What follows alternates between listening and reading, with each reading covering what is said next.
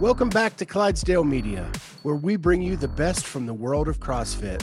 Podcasts, news, special interest, health, fitness. If you like what you hear, hit that subscribe button, hit the notifier so you're the first to know when we have new episodes. Sit back, relax, and enjoy the show. Welcome back to the Clydesdale Media Podcast. I am Scott Schweitzer. She is Kat Shear, and our special guest is Lucy Campbell, the 16th fittest woman in the world. Lucy, how are you? Yeah, good, thank you. How are you? I'm great. So you kind of hit the scene pretty hard this year. Everybody found out who you were real quick. How long have you been doing this CrossFit thing? So I started, I think 4 years ago now. I was kind of playing hockey after finishing quite a long swimming career. And yeah, thankfully made the choice to step into a CrossFit gym and didn't look back. Did you say hockey? Yeah, like hockey was very recreational. It was my most recreational of the sports I did when I was growing up. Okay. Field hockey, and that was ice hockey. Field hockey. Okay. Yeah. Phew. Yeah. It's still a contrast to swimming for sure. Oh yeah. I wasn't very good, I'll be honest. So you and I have something very much in common. I swam all the way into college, and Nice. I was a distance swimmer as well as you. Oh, wow. Cool. What, 1500? So I did the 1,000 and 1,500. Yeah. Yeah, and, we call it 1650 here. When I was on the swim team as a child in the summer, I would feign drowning in the middle of the warm-ups because 5 laps was about all I could do in a given day. Yeah. And so when the coach said 20-lap warm-up, I'm like, this ain't happening. I'm a sprinter. So we're like twins, basically. Yeah. Definitely. So yeah, here in the States, we actually have meter pools and yard pools. So depending on which one you go to is what you swim. So it was either 1,500 in a yard or 1,650 in a yard, 1,500 in a meter. 1,500. I remember because at the games, I was trying to find out desperately whether it was going to be a 50 meter or 50 yard, because in all of the publishing it said 50 meter, and I was like, but I know that widthways in an American pool is not 50 meters, which for me, I'm like, oh great, it's even shorter than I want it to be. Yeah, it didn't seem to stop you in that event. But yeah, generally the college pools are 25 yards wide and 50 meters long. So you can do both. They're super So is that impressive. what Madison was? Yeah. It was like a full setup with the diving pool and everything. You don't get many pools like that in the UK.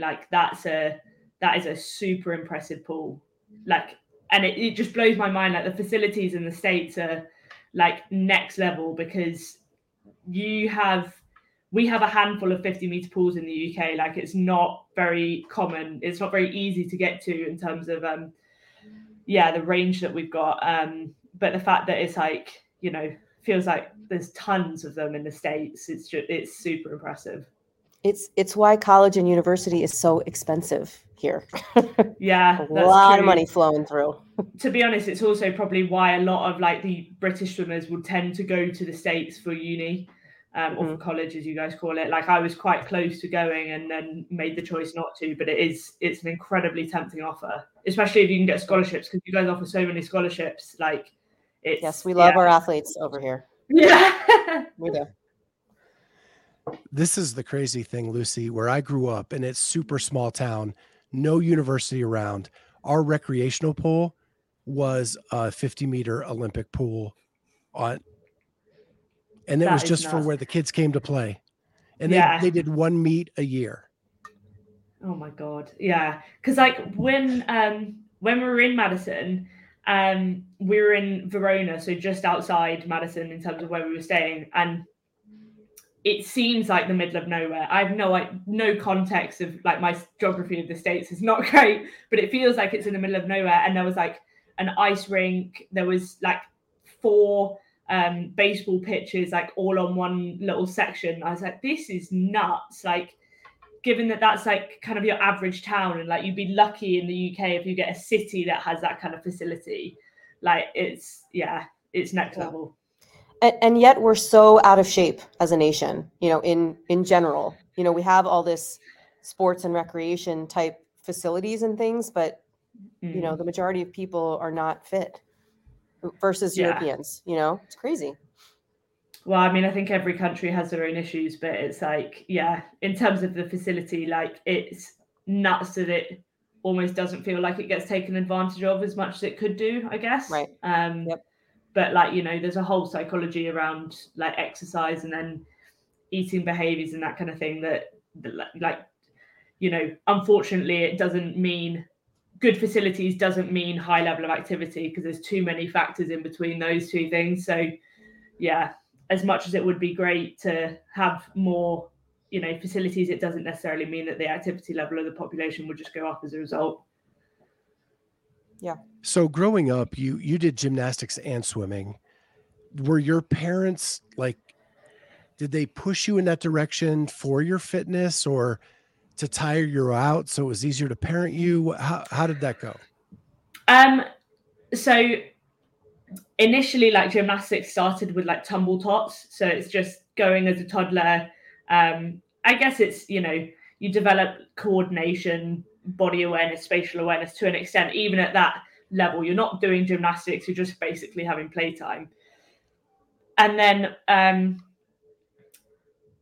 quite quickly, I went through the gymnastics like setup there, but we had a gymnastics club literally right next door to our house, like the next road along, and so it was really convenient.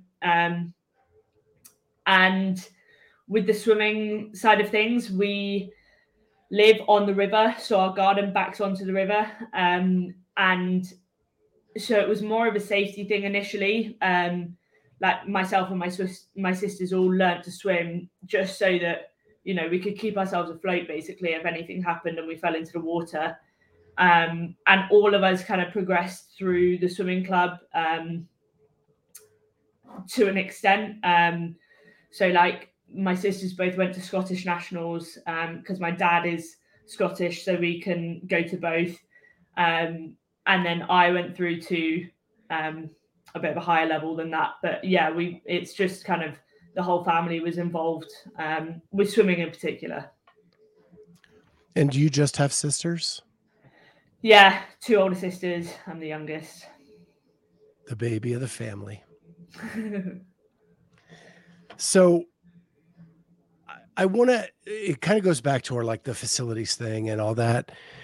Sam Briggs, legend in the UK, CrossFit Games champion. I've read where you looked up to her a lot when you were younger. Why was there such a large gap between her and you for UK female CrossFitters?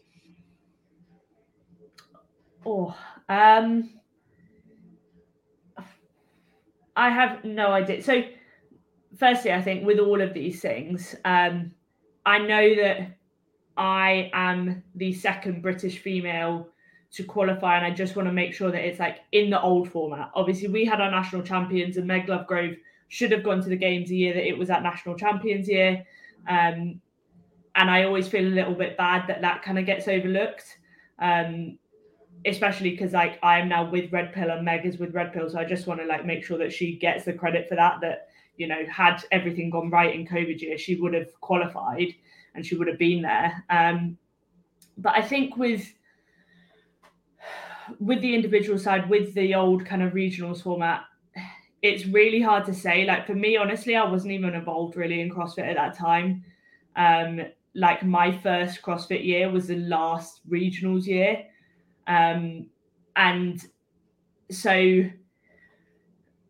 for me, I feel like I've almost just had blinders on the whole time, or blinkers on the whole time, like a horse. Like I've just been doing CrossFit because I like doing CrossFit, and I wasn't really thinking about what other people were doing. But like, honestly, if we're looking at like, you know, at the regionals format, it's probably just got something to do with the standard of the European athletes. The European women are like, you know, there's a reason that most of them are in the top 20 at the games, and it's just ridiculous. Like, we pretty much had a European woman on the podium for I don't even know how long. Like, I'm sure someone can do the stats on that like the reputation with the Icelandic girls, with, you know, Kristen Holter and the Norwegian girls that are coming out because of that standard to get into that top 5 at the regionals is so hard, that I don't think it's necessarily saying anything about the British women. It's more saying something about the standard of the European women. Okay. I just was trying to get from you, are there a lot of CrossFit boxes in the UK? It's definitely growing. There are kind of more popping up every so often, I feel. By no means is it necessarily at the level that it is like in the States, because like timeline wise, I think we're quite far behind, but it definitely is getting there. And there are certainly, like, we had quite a few British women at the semis. So I do think that we'll start to kind of see our group on a whole become a little bit more competitive over the next few years. Because like we had Taylor Howe in the last chance qualifiers this year. You know, there was like Amy Kringle, Aoife Burke, Meg, Saf Goddard. Like, there was quite a few, Hannah Phipson, quite a few British women at the semis. But yeah, I just think sometimes it like takes that time and takes that exposure at that level to kind of realize what you have to do to step up. And I literally think it will just be a matter of time before we will start seeing more Brits at the games. So for you, I also read that when you first walked into a CrossFit box, it was like it fit like a glove. Like, that was what you were meant to do when you walked in. What was it about that experience that you knew this is where I need to be? It was just like, I think I loved walking in there, and, you know, everyone looked different. You didn't have a certain like one type of body shape that was the same across the board. It was, the day that I went was on a team workout as well. So like, it was quite nice to be part of a group. And it, like, that was one of the things that I loved about hockey. Like, I was, even though I wasn't great, I was training with people all the time. And when you compare that to swimming, which is kind of, you're training as a group a lot, but like, it feels very, you know, solitary, as you know. So I think I liked that kind of element of the session that we did. But also, like, even in that session, I started to pick things up quite quickly. You know, I had wall balls in, and I'd done kind of wall balls before, but never with like a proper target. And so just kind of getting the coordination of getting the wall ball to the target every time, and making sure that like I throw it hard enough that it actually hits the target. And like, I got my first handstand push up in that session, and there was an assault bike in it. And so there was all these like different things that I was just like, I knew that I wasn't good at it yet, but I knew that it would be the kind of thing that would hook me in, that I would want to get good at. So yeah, I think it was definitely like the variety of the session that I was like, this is 100% a bit of me. Was there anything to the fact that men and women were in the same box and it was okay for females to be strong? Yeah, I mean, I do think I've always kind of loved that side of things. That there's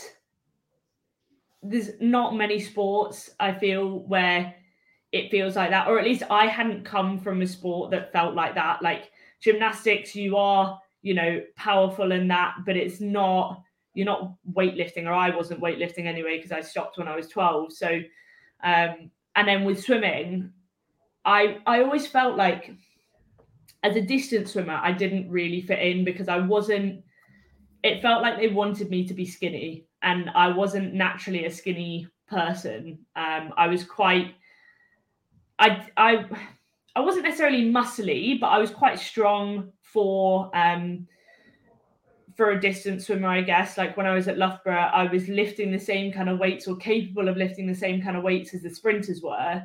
But obviously I'm not a sprinter, so I don't need to be lifting that load. But then if I did want to be a sprinter, I was just too fit to be a sprinter. So I just felt like I didn't really fit in, because they were basically telling me to be skinnier, and I naturally didn't really sit that way. And so I just kind of liked the fact that with CrossFit, that's a huge part of it. Like it's, you know, I still don't necessarily think that there is a one body type at the elite level that, you know, is an elite CrossFitter. Like if you look at the top 40, or even if you look at that podium, like Mal versus Laura, those are two different, like, you know, Mal's fairly short, Laura's quite tall. There's quite a, you know, a variety at the games. And I think I kind of like that you find what works for you and you have to maximize that. Yeah, I love that. And yeah, I can associate with that, because I think I was the only distance swimmer on my team that was under 6 feet tall. Yeah. Because generally you're very tall and skinny, and that was not me. But I didn't have enough quick twitch to be a sprinter. No. And that's the thing, like that's only really in the pool. When you then go across to open water, which I did towards, I guess from when I was like 14 to when I went to uni, it's a little bit more mixed, to be honest. For a while, you had some of the American girls that were quite slim, but then like the Olympic champion in 2012 was a woman called Eva Ristov from Hungary, and she was not slim. Like she was not that, you know, she was big, but she looked more muscly, and she looked like a slightly bigger frame. And then similar, like now we've got some Brazilians. There's one called Ana Cunha. I'm not sure if I'm saying that right. I'm probably murdering it because it will, you know, have a Portuguese accent. But like those body shapes are really different. And in open water, you see much more of a range. So I think it is interesting that, like, even though I was doing open water, I kept getting told to be slimmer. And it was just like, now that I'm out of it, I'm very pleased to be out of it. But at the time, you know, you just try and do what you're told. So let's talk about CrossFit now. And you made it to semifinals last year, where you finished 9th. Yeah. Did that give you the taste you needed to up your game for this season? Yeah, I definitely think, I mean, I knew going into those semi-finals what I needed to work on. And unfortunately that came up. So, you know, that's the risk you take with CrossFit, is that there's always going to be something. Hopefully not at some point, but, you know. And so that for me was the legless rope climb workout. And it was just quite a high volume of legless rope climbs to what I had the capacity for. And so I really, really had to manage that. And I didn't finish the workout. And then in the run up to the semis this year, I redid it and I finished the workout well within the time cap. And so it's something like, when you put a time to it, it's probably like a 6-minute improvement on that event.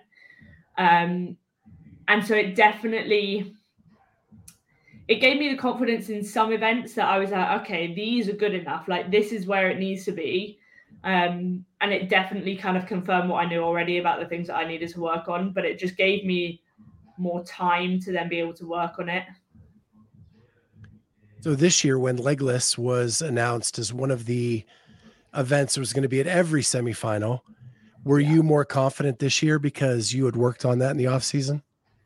I would say I was more confident that I would have been had it come up last year, but I was not so confident that it would be where it needed to be for me to not be out of the runnings, if that makes sense. Like I was very much aware that it could still be a weakness. I wasn't really sure how that event was going to go. So this year, you talk about the stacked European semis, and you're in a battle with Sarah Sigmundsdottir to the end for that last spot to go to the games. What is that like when someone who's been in the sport for so long and is kind of a legend, and you are fighting for that final spot? Yeah, I mean, I'll be honest, it was hard. I think it was more hard because I know, she is a fan favorite. I'm comparatively the newbie, or I very much am the newbie. And so I knew that, me achieving my goal and getting, the dream outcome of getting to the games would mean kind of ending that for someone else, and her having that, dream comeback year after the ACL injury and everything like that. And so it wasn't the nicest position to be in, but like in that situation, you can't sacrifice your own performance just to give someone else a dream outcome. And so I kind of knew that I had to make sure that it was 100%, like, forget who it is. As far as I was concerned in that situation, like, Sarah was athlete X. It doesn't matter who it was. It just had to be 100% focus on what I had to do to, solidify my place in that position. So yeah, it was a bit strange, especially because then also I made the mistake of kind of reading a YouTube comment on one of the videos, and it was like, oh, the games, like, it feels really weird without Katrin and Sarah there. And I was like, all right, like, sorry, but at some point, we need to we got to move on. There will be new athletes coming through. And I think, not that Sarah's never going to get back to the games, and not that Katrin's never going to get back to the games, but like, you kind of want new athletes to come through in the sport, because at some point, like, that shows that the sport is progressing. And Sure. And so it was a very strange situation to be in. But I also think that, like, as I say, if the new athletes don't come in, the sport doesn't really progress, I guess. Yeah, and it's not personal, it's business. I mean, this is your livelihood, right? Yeah, exactly. So we talk to a lot of athletes, and a lot of athletes have a very good tunnel vision where they just focus on themselves. You seem to truly be a fan of the sport. Like, everybody, their stories, and that's really kind of refreshing to hear. Did you watch a lot of stuff before you did it yourself? Yeah, I think me being I'm not that I don't love CrossFit, but I'm less of a fan now that I'm an athlete. And like, I read up on people less now that I'm an athlete than I did when I was pre, a semis qualifier and everything like that. Like, I think, honestly, like, the athletes like Sarah, for instance, like Cara Saunders and all of them, they got me into the sport. And so that's probably why I know, like, bits about them. But now that I'm an athlete, I've kind of had to take that step back and, like, as you say, it's not personal, it's business, but I've unfollowed some of them on Instagram because, like, they are now competitors, and I don't need to be stressing about the fact that they're repping out at my 1 rep max and stuff like that. Like, it's not, something that is conducive to what I'm trying to do. And so I definitely would say that kind of knowledge, I guess, and fan side of it has shifted for me in the last year or so, kind of recognizing that my role within the CrossFit world has changed as well. Yeah, and I think the media, has grown with the sport as well. And so probably when you were coming up in the sport, prior to you making semis and things like that, there's a lot of content out there to be had versus, people coming up in 2014, 2015, there was less coverage. There wasn't, all of these news outlets, and nobody had their own vlogs and all that. So I think it was more accessible to you, which is interesting. But curious about that, you shutting off Instagram and things like that. Was that something you did on your own, or were you working with someone like a coach or a mindset coach that sort of gave you that recommendation? No, I mean, I definitely, that was kind of off my own accord, but it was probably based on like conversations that I'd had with my coach and things like that, or my manager or general like friends and family. Just sometimes trying to recognize the effect that had on me. It was more, it was just stressful things of like I say, watching someone rep at my PB and that kind of thing, because everyone blooming posts their lifts, don't they? They love a lift, like, because it looks good on Instagram, but I'm not the best at lifting. And so for me, that's really stressful. And I don't need to see that. Like, no one's gonna, film their full 5K run and show that on the Instagram because it would just look boring. But those are the kind of things that I'm better at, coming from swimming, coming from an endurance background. The things that I'm good at are not Insta worthy. So I think that's the thing. Like, for me, it was noticing that the things that people tend to post on Instagram are my weaknesses, essentially.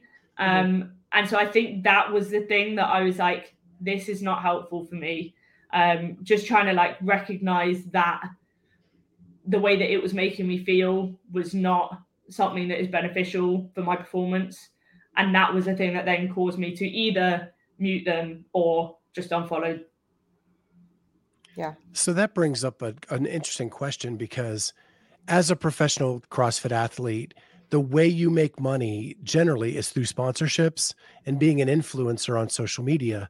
So now you have to tightrope this fine line of, how do I make money for myself?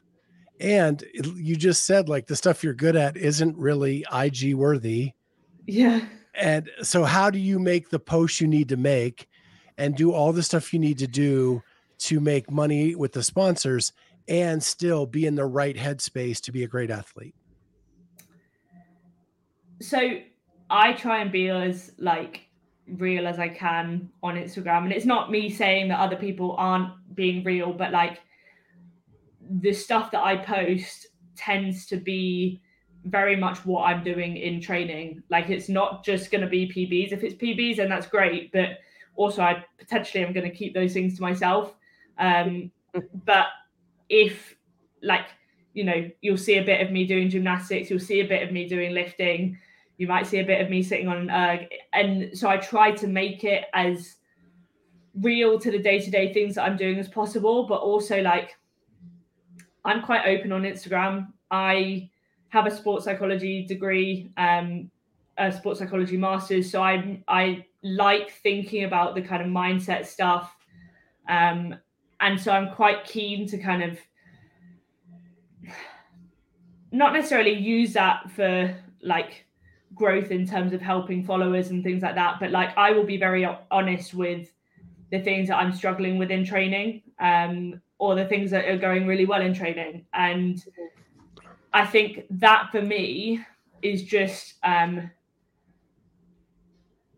hope it's quite refreshing for people, because I think a lot of kind of the top CrossFitters, especially, it tends to be that you see less and less of their training and more of sponsored Instagram posts.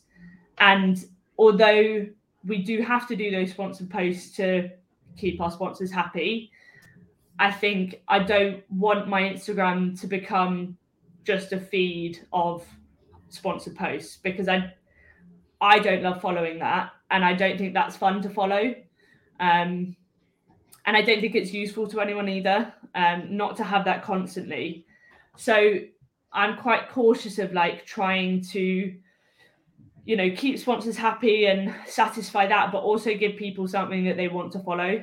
And, you know, we all love a story, and I think people follow you for your story. So, yeah, I think that's kind of how I try and manage it.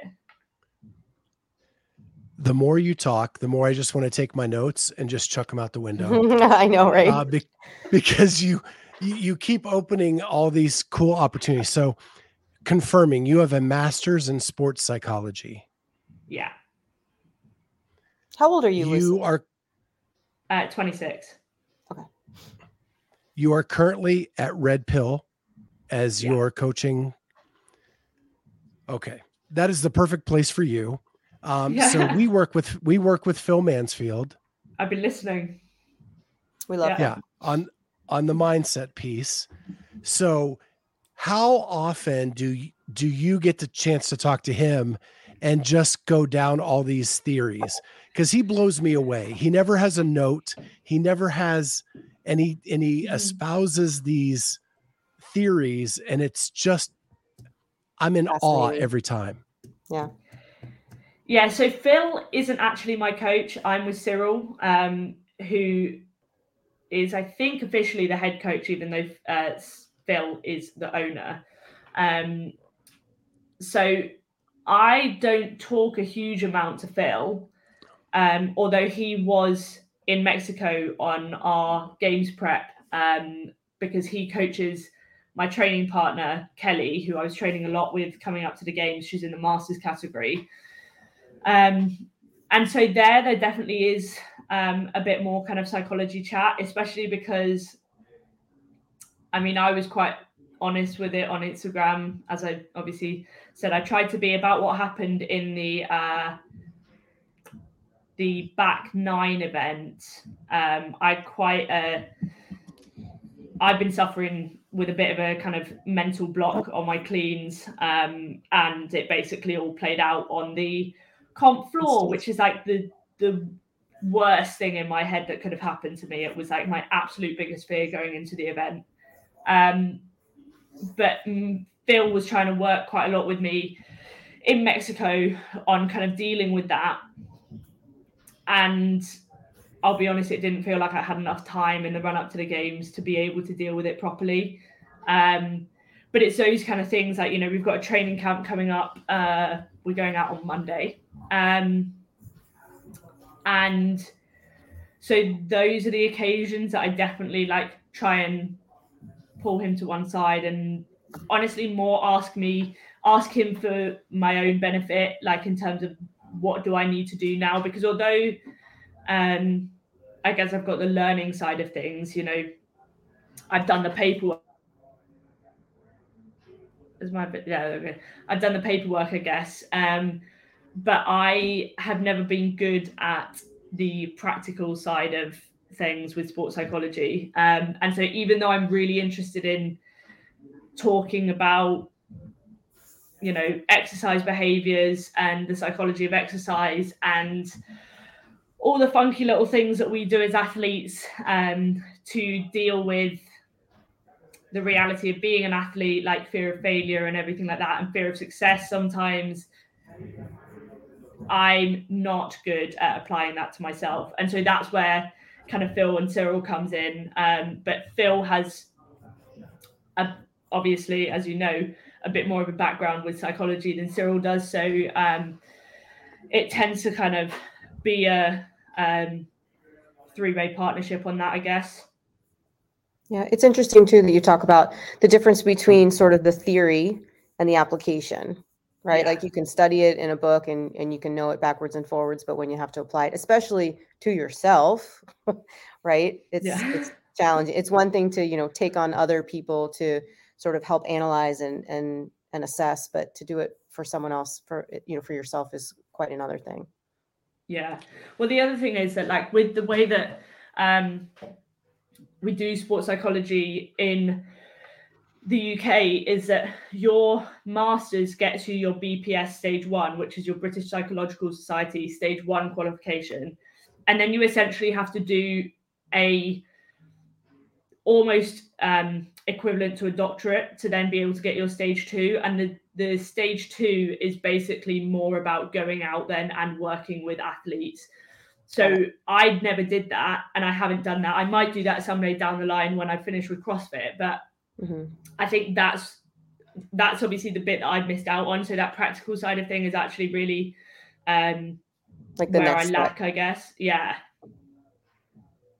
So you've also done some coaching yourself in a CrossFit box. Do you see yourself someday being like a Phil, where you take your degree and your experience and put it together to be an elite coach? I've never really thought about it, to be honest. There's a lot of things that I would want to do before I properly start coaching. And to be honest, it's one of the reasons why, I don't think I would go into the online coaching kind of scene just yet, especially because I think I could do it for swimming. And there might be a few things kind of in the pipeline, definitely in my head, mental pipeline, to kind of bring out some kind of swimming program. But in terms of CrossFit specifically, I feel like I don't know enough that I would feel happy to be able to do that at this point in time, especially when I look at the level of service and the level of knowledge that the guys at Red Pill have. I would want to, I think, go through the Red Pill mentorship before I start thinking about any of that sort of stuff. Well, it's cool that they have that, right? And it's something you're young enough, you don't have to think about it today, right? But knowing it's out there and that your background would allow that, that's like a cool opportunity. Yeah, definitely. So, all right, let's bring it back to CrossFit a little bit. I read that going into your rookie year at the games, you didn't want to put a target anywhere. You just wanted to go kind of experience it. Did you have a good experience this year at the games? On the whole, yes. Firstly, I would say that although I wanted to go and experience it, I wasn't just there to have a good time. So I did have I wanted to do well. You did win some events, so you definitely weren't there just to have a good time. Check. Win Got it. So I would say that the experience on the whole was really good and honestly invaluable for hopefully the rest of my career, in that you literally cannot tell what is going to happen until you get there. You don't know what it feels like. You don't know what happens behind the scenes and all of the, stress of the briefings and everything like that. You just have no idea of that side of things until you're there and until you've experienced it the first time. And so this year, going into next year, fingers crossed I qualify again next year, I know that I have learned a huge amount in terms of that side of it. And so I think that those experiences, yes, on the whole, it was great, but there were some things that I know I could have done better. Even though, as I say, with it being rookie year, there's so much that you can't plan for. There's so much that you actually just have to learn when you are there on the comp floor. But that doesn't mean that I am 100% pleased with my performance necessarily. So let me ask you this. In swimming, how many times did you swim the perfect race? Oh, maybe twice. Yeah, I think it's because I would say probably the same.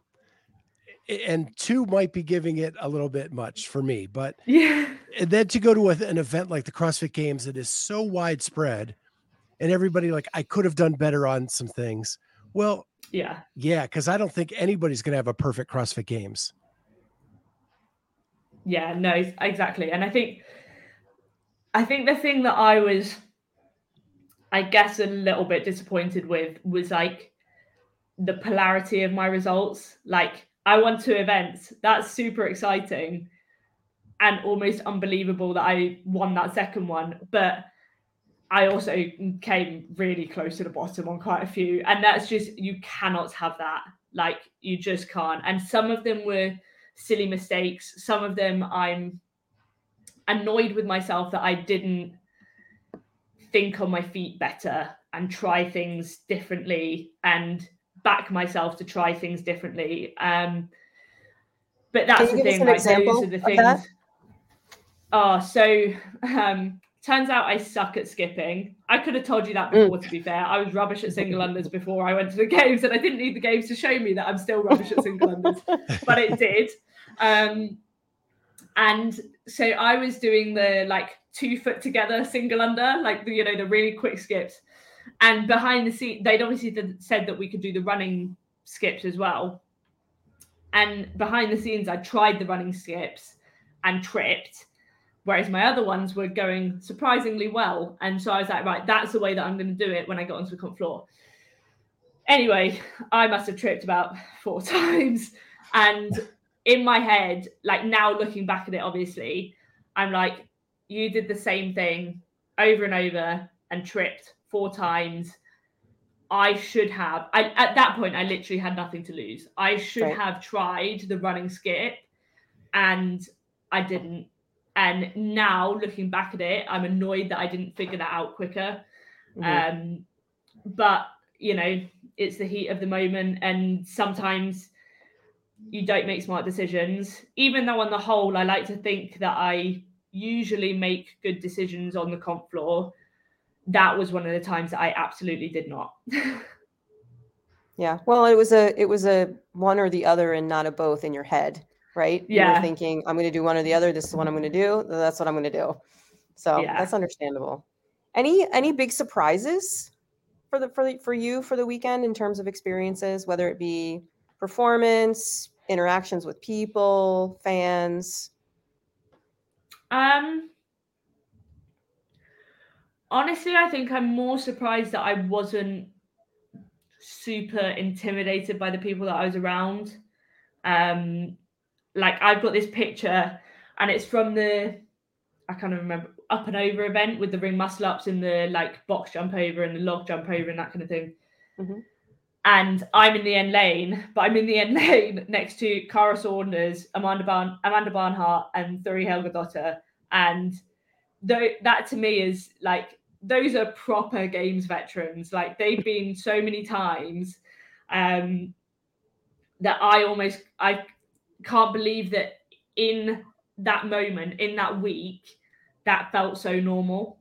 And I think I was kind of expecting to be a little bit more daunted by that, just because I remember, like, in the times in swimming where I was in a heat with like Becky Adlington in the middle lane, so Olympic champion, I was super intimidated and like kind of one of those situations where, like, if you were in line with them, I'd back off because I'd be like, oh God, I'm going way too quick. And to be honest, I definitely was going too fast if I was in line with Becky Adlington. But like, it's having that mentality of being like, no, I deserve to be next to them, and I deserve to, put my name in the ring with all of these really good games veterans. I think that's the thing that I was more surprised by during the event, that like I wasn't really fazed by it.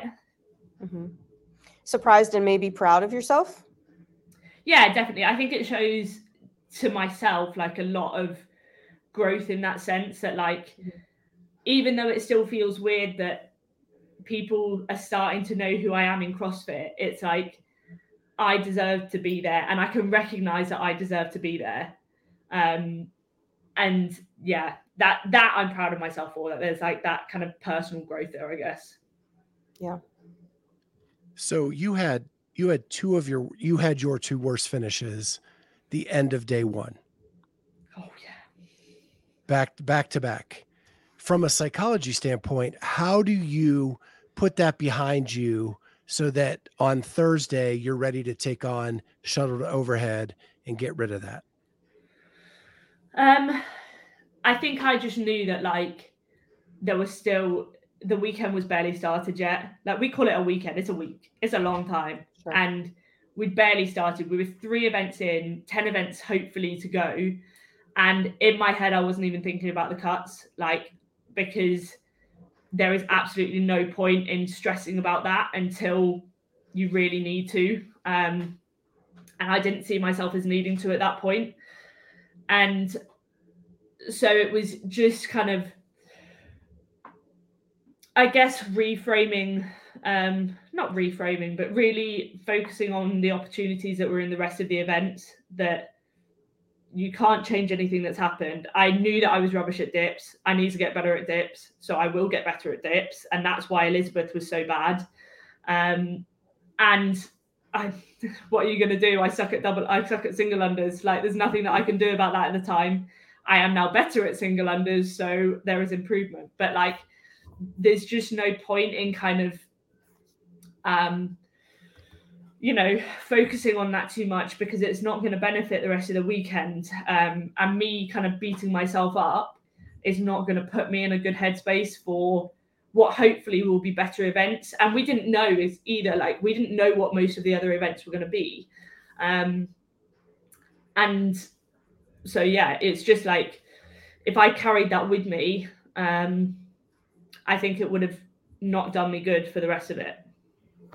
Yeah, the good news is you knew it wouldn't be single unders and it wouldn't be dips again, probably. Chances are. Exactly. Although this is the thing that, I was so annoyed about the skill medley, largely because I'm really good at handstand walking. I can do that ramp easily. I can do, like, the pistols would have been completely fine. I could do the pirouette completely fine. I know that I at least would have got to the top of the legless pegboard. And those are the things that I missed that opportunity to show that I can do those things and to show that I'm good at those things.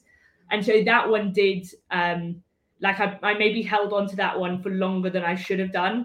But I think in that, I just saw the missed opportunities, and I was like, well, I've messed it up now, because handstand walks aren't going to come up again, and pistols aren't going to come up again. And actually, again, like, that took me having that rant to my coach to be like, okay, right, we'll move on from that now.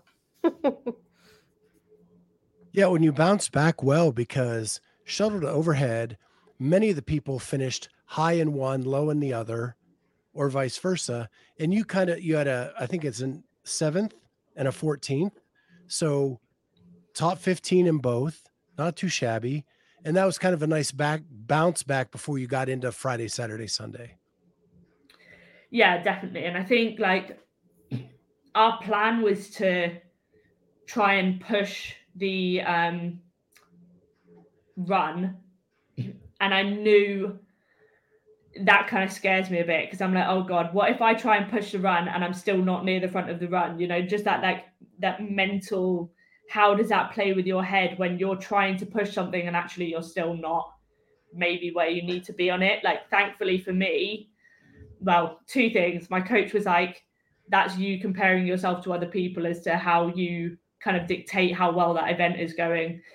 And he obviously was completely right. And the second thing was that, like, luckily for me, it did go okay, that run, like, I pushed the run and I was near the front in the run. And also, like, of the lifts, my jerk is probably one of my better lifts, like jerks and snatches, the overhead movements, I like them. And so I was almost happier to take that risk and push that, knowing that actually I wouldn't be at risk of, like, failing loads and loads of jerks. I'm usually pretty consistent with my jerks. So I think that was the thing that made me kind of confident to take that risk. And, like, thankfully, because it gave me a little bit more time on the barbell, even though I wasn't, repping out some of the jerks like the other girls were, it was ultimately the time on that kind of allowed me to get an okay score. So yeah, it was a solid outcome overall. Well, so what did you learn about yourself at this year's games? Oh, that's a deep question. I think I'm really pleased with the way that I turned around the last 2 events on the Sunday. So the experience on the back 9, where it was like hands down my lowest point of the games, to then be able to come out for Jackie and be able to do what I did there. Like, I knew that I could be tough, but I didn't know how kind of strong mentally I could be necessarily until, like, you know, you get put in that position and you don't have a choice. And even had I not won Jackie Pro, that would have been a really positive outcome for me, that I was able to go into it and not still be thinking about the last event, even though that was as bad as it could have gone. And I think, what else did I learn about myself?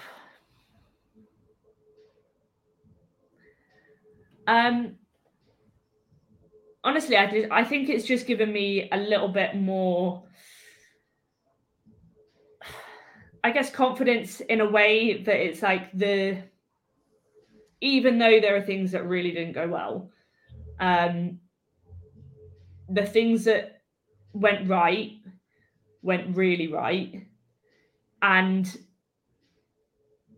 it's just knowing that, you know, as long as I can keep working on the weakness and bring the average up, that position, like I'm 16th at the moment, but actually there was quite a few places that were quite tight on the points. Not that I was paying attention to it at the time, but it's good to know that it feels like there's some really easy wins that I can do to get better.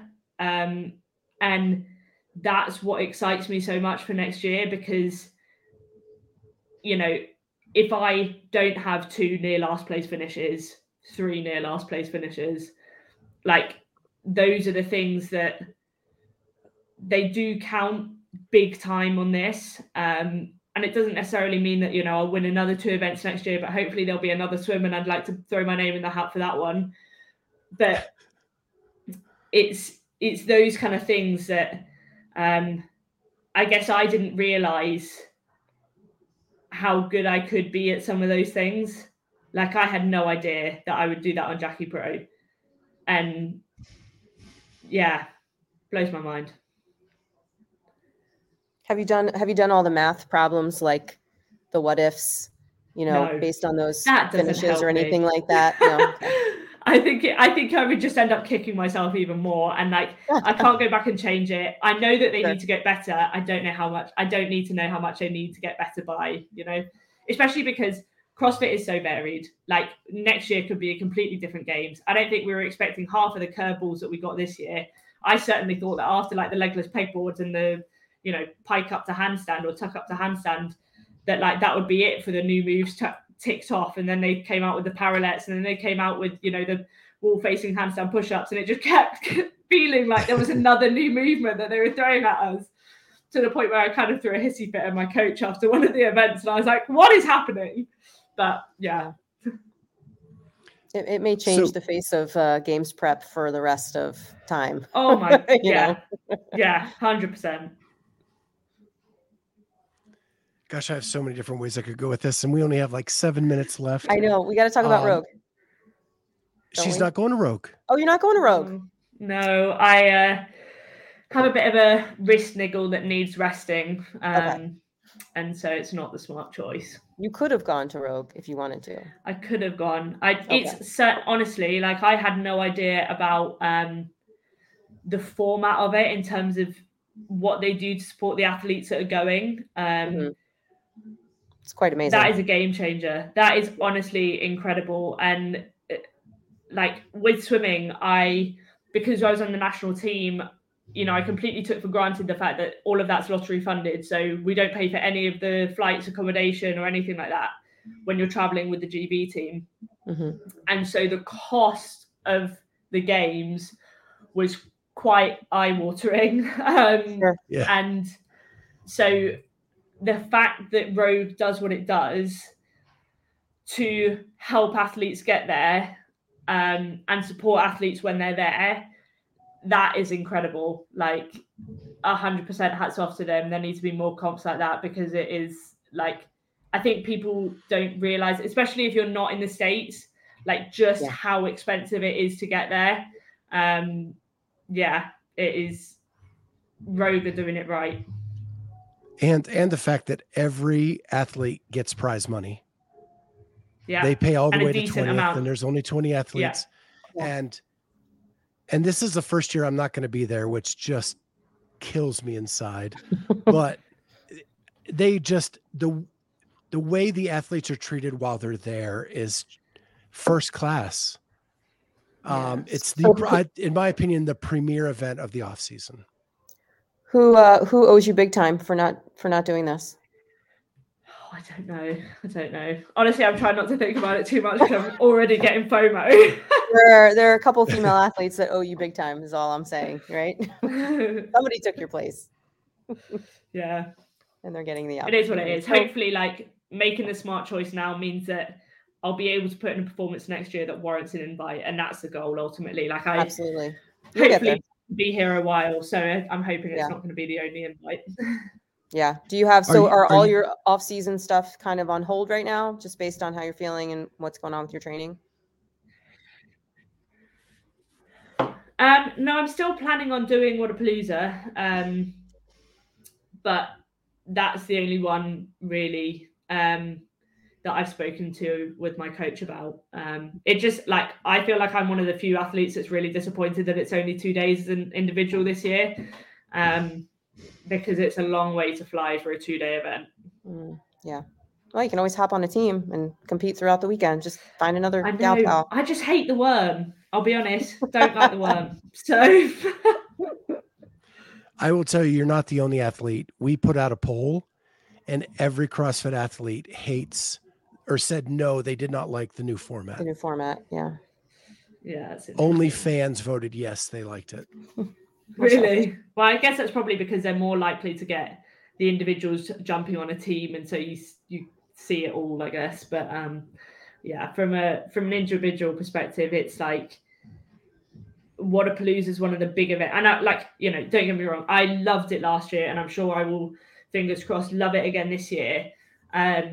It's just that, like, I really prefer a longer event. The 4-day format for me, it was great. And I think with the volume of training that we do as well, I like feeling good when everyone else feels tired. So, Right. Like, give me one more event. Give me. Yeah. That's great. It also gives you a run through of eating during a competition, resting during a competition. It gives you like a walkthrough of that. When it's only 2 days, you really don't get that then. No, exactly. And to be honest, I think that looking back on the games, like, there are some things there that I didn't get right. Like, my nutrition was not well planned, and I didn't get those things right. And so it's like, you look for these opportunities to kind of test those boundaries of, like, how soon before an event can I afford to eat before I start feeling sick during the event, and that kind of thing. But 2-day event is not, it doesn't provide those same kind of challenges as an athlete, I guess. Yeah. We'll see. Nutrition is tough too, because it's not just, it's not one size fits all for everybody. No. And even you could have the same athlete, same weight, same type of athlete, an endurance athlete like yourself, and you could feed them the same way, and it's just going to affect them differently because of your chemistry and everything else. So it's hard to coach that as well, I would imagine. Yeah, you've got to practice. So my last question for you is, with the way you came on the scene, 2 event wins, all of that, your exposure has gone way up. Like, I have seen you everywhere since the games. How has that changed your life in trying to schedule everything and keep your goals and priorities set? I think for me, it's honestly not been that difficult. I will also add, and frustratingly, people keep getting my name wrong. And like, I've spoken to Sean Woodland about it because it happened at Wodapalooza. I got called like Ellie Turner. I got called Emma McQuaid. I think I got called Emma Tall as well at one point. And that was like, to be fair, I was full on stranger at that point. Like, no one knew who I was at Wodapalooza. But then Boz was on the Talking Elite Fitness podcast and credited Cara Saunders with the Jackie Pro event win. And so I like put up a bit of a kind of jovial reel, just being like, hello, I won that event, please. Good for you. But I think with things like that, it's like, and I've not really known how to approach it, I guess, because I don't want to, you know, be seen to be overly criticizing things, but those kind of experiences are what helps us with exposure as athletes. And like, if my following goes up massively, it helps me with getting more sponsors and things like that, because I'm more favorable to sponsors, even though in my head, like, I would love for it to be solely based on performance. That's not the reality of the social media world that we live in. It's not a merit-based system necessarily. Not entirely, no. Yeah. But I am very lucky that like I work with a PR company, I have a manager, and that they are the reason that you've been seeing me. Like I have not done that. I've not been the one that's like flogging my name out there and trying to get coverage. So for me, like, they make my job easier because I don't have to worry about any of that. Like, I am very much, I do my training, I post what I'm told to post and hopefully get it right. And that's the extent of like what I have to do. In terms of the rest of the stuff, in terms of, you know, obviously you guys contacted me to get on this. I just send it straight away to Saskia at the PR company, and they worry about the scheduling and everything like that. And that just really helps me out because I'm useless at this kind of stuff. Like, I suck at replying to messages. Like, the only people that I'm consistent with replying to are like my manager and my coach, and everyone else I'm like, I'm really sorry, it's taken me 5 days to reply to this. So if it was just down to me, I wouldn't be doing anything because I'd just be so useless at like scheduling myself that no one would see my face anywhere. But yeah, all of that stuff is 100% credit to them. And in all fairness, we did reach out to you before the games, but you were in training mode and we wanted to respect that. And so we knew who you were before the games. Yes. So, all right, I noted. But also, we just got, you know, there's more to talk about after the games anyway, isn't there? So True. It's better content. And I didn't even touch our notes. Yeah, we have, which is awesome. That's when I love the podcast. Yeah, we'll definitely have to have you on again. I'll come again. Yeah. Awesome. Well, Lucy, thank you so much for jumping on. You are one fascinating individual, and I'm so glad you took some time out with us. Yeah, thank you for having me. It's been fun. Thank you so much for joining Clydesdale Media for today's episode. If you like what you hear, hit that like button, hit the subscribe button, and make sure you hit the notifier so you're the first to know when new episodes are out.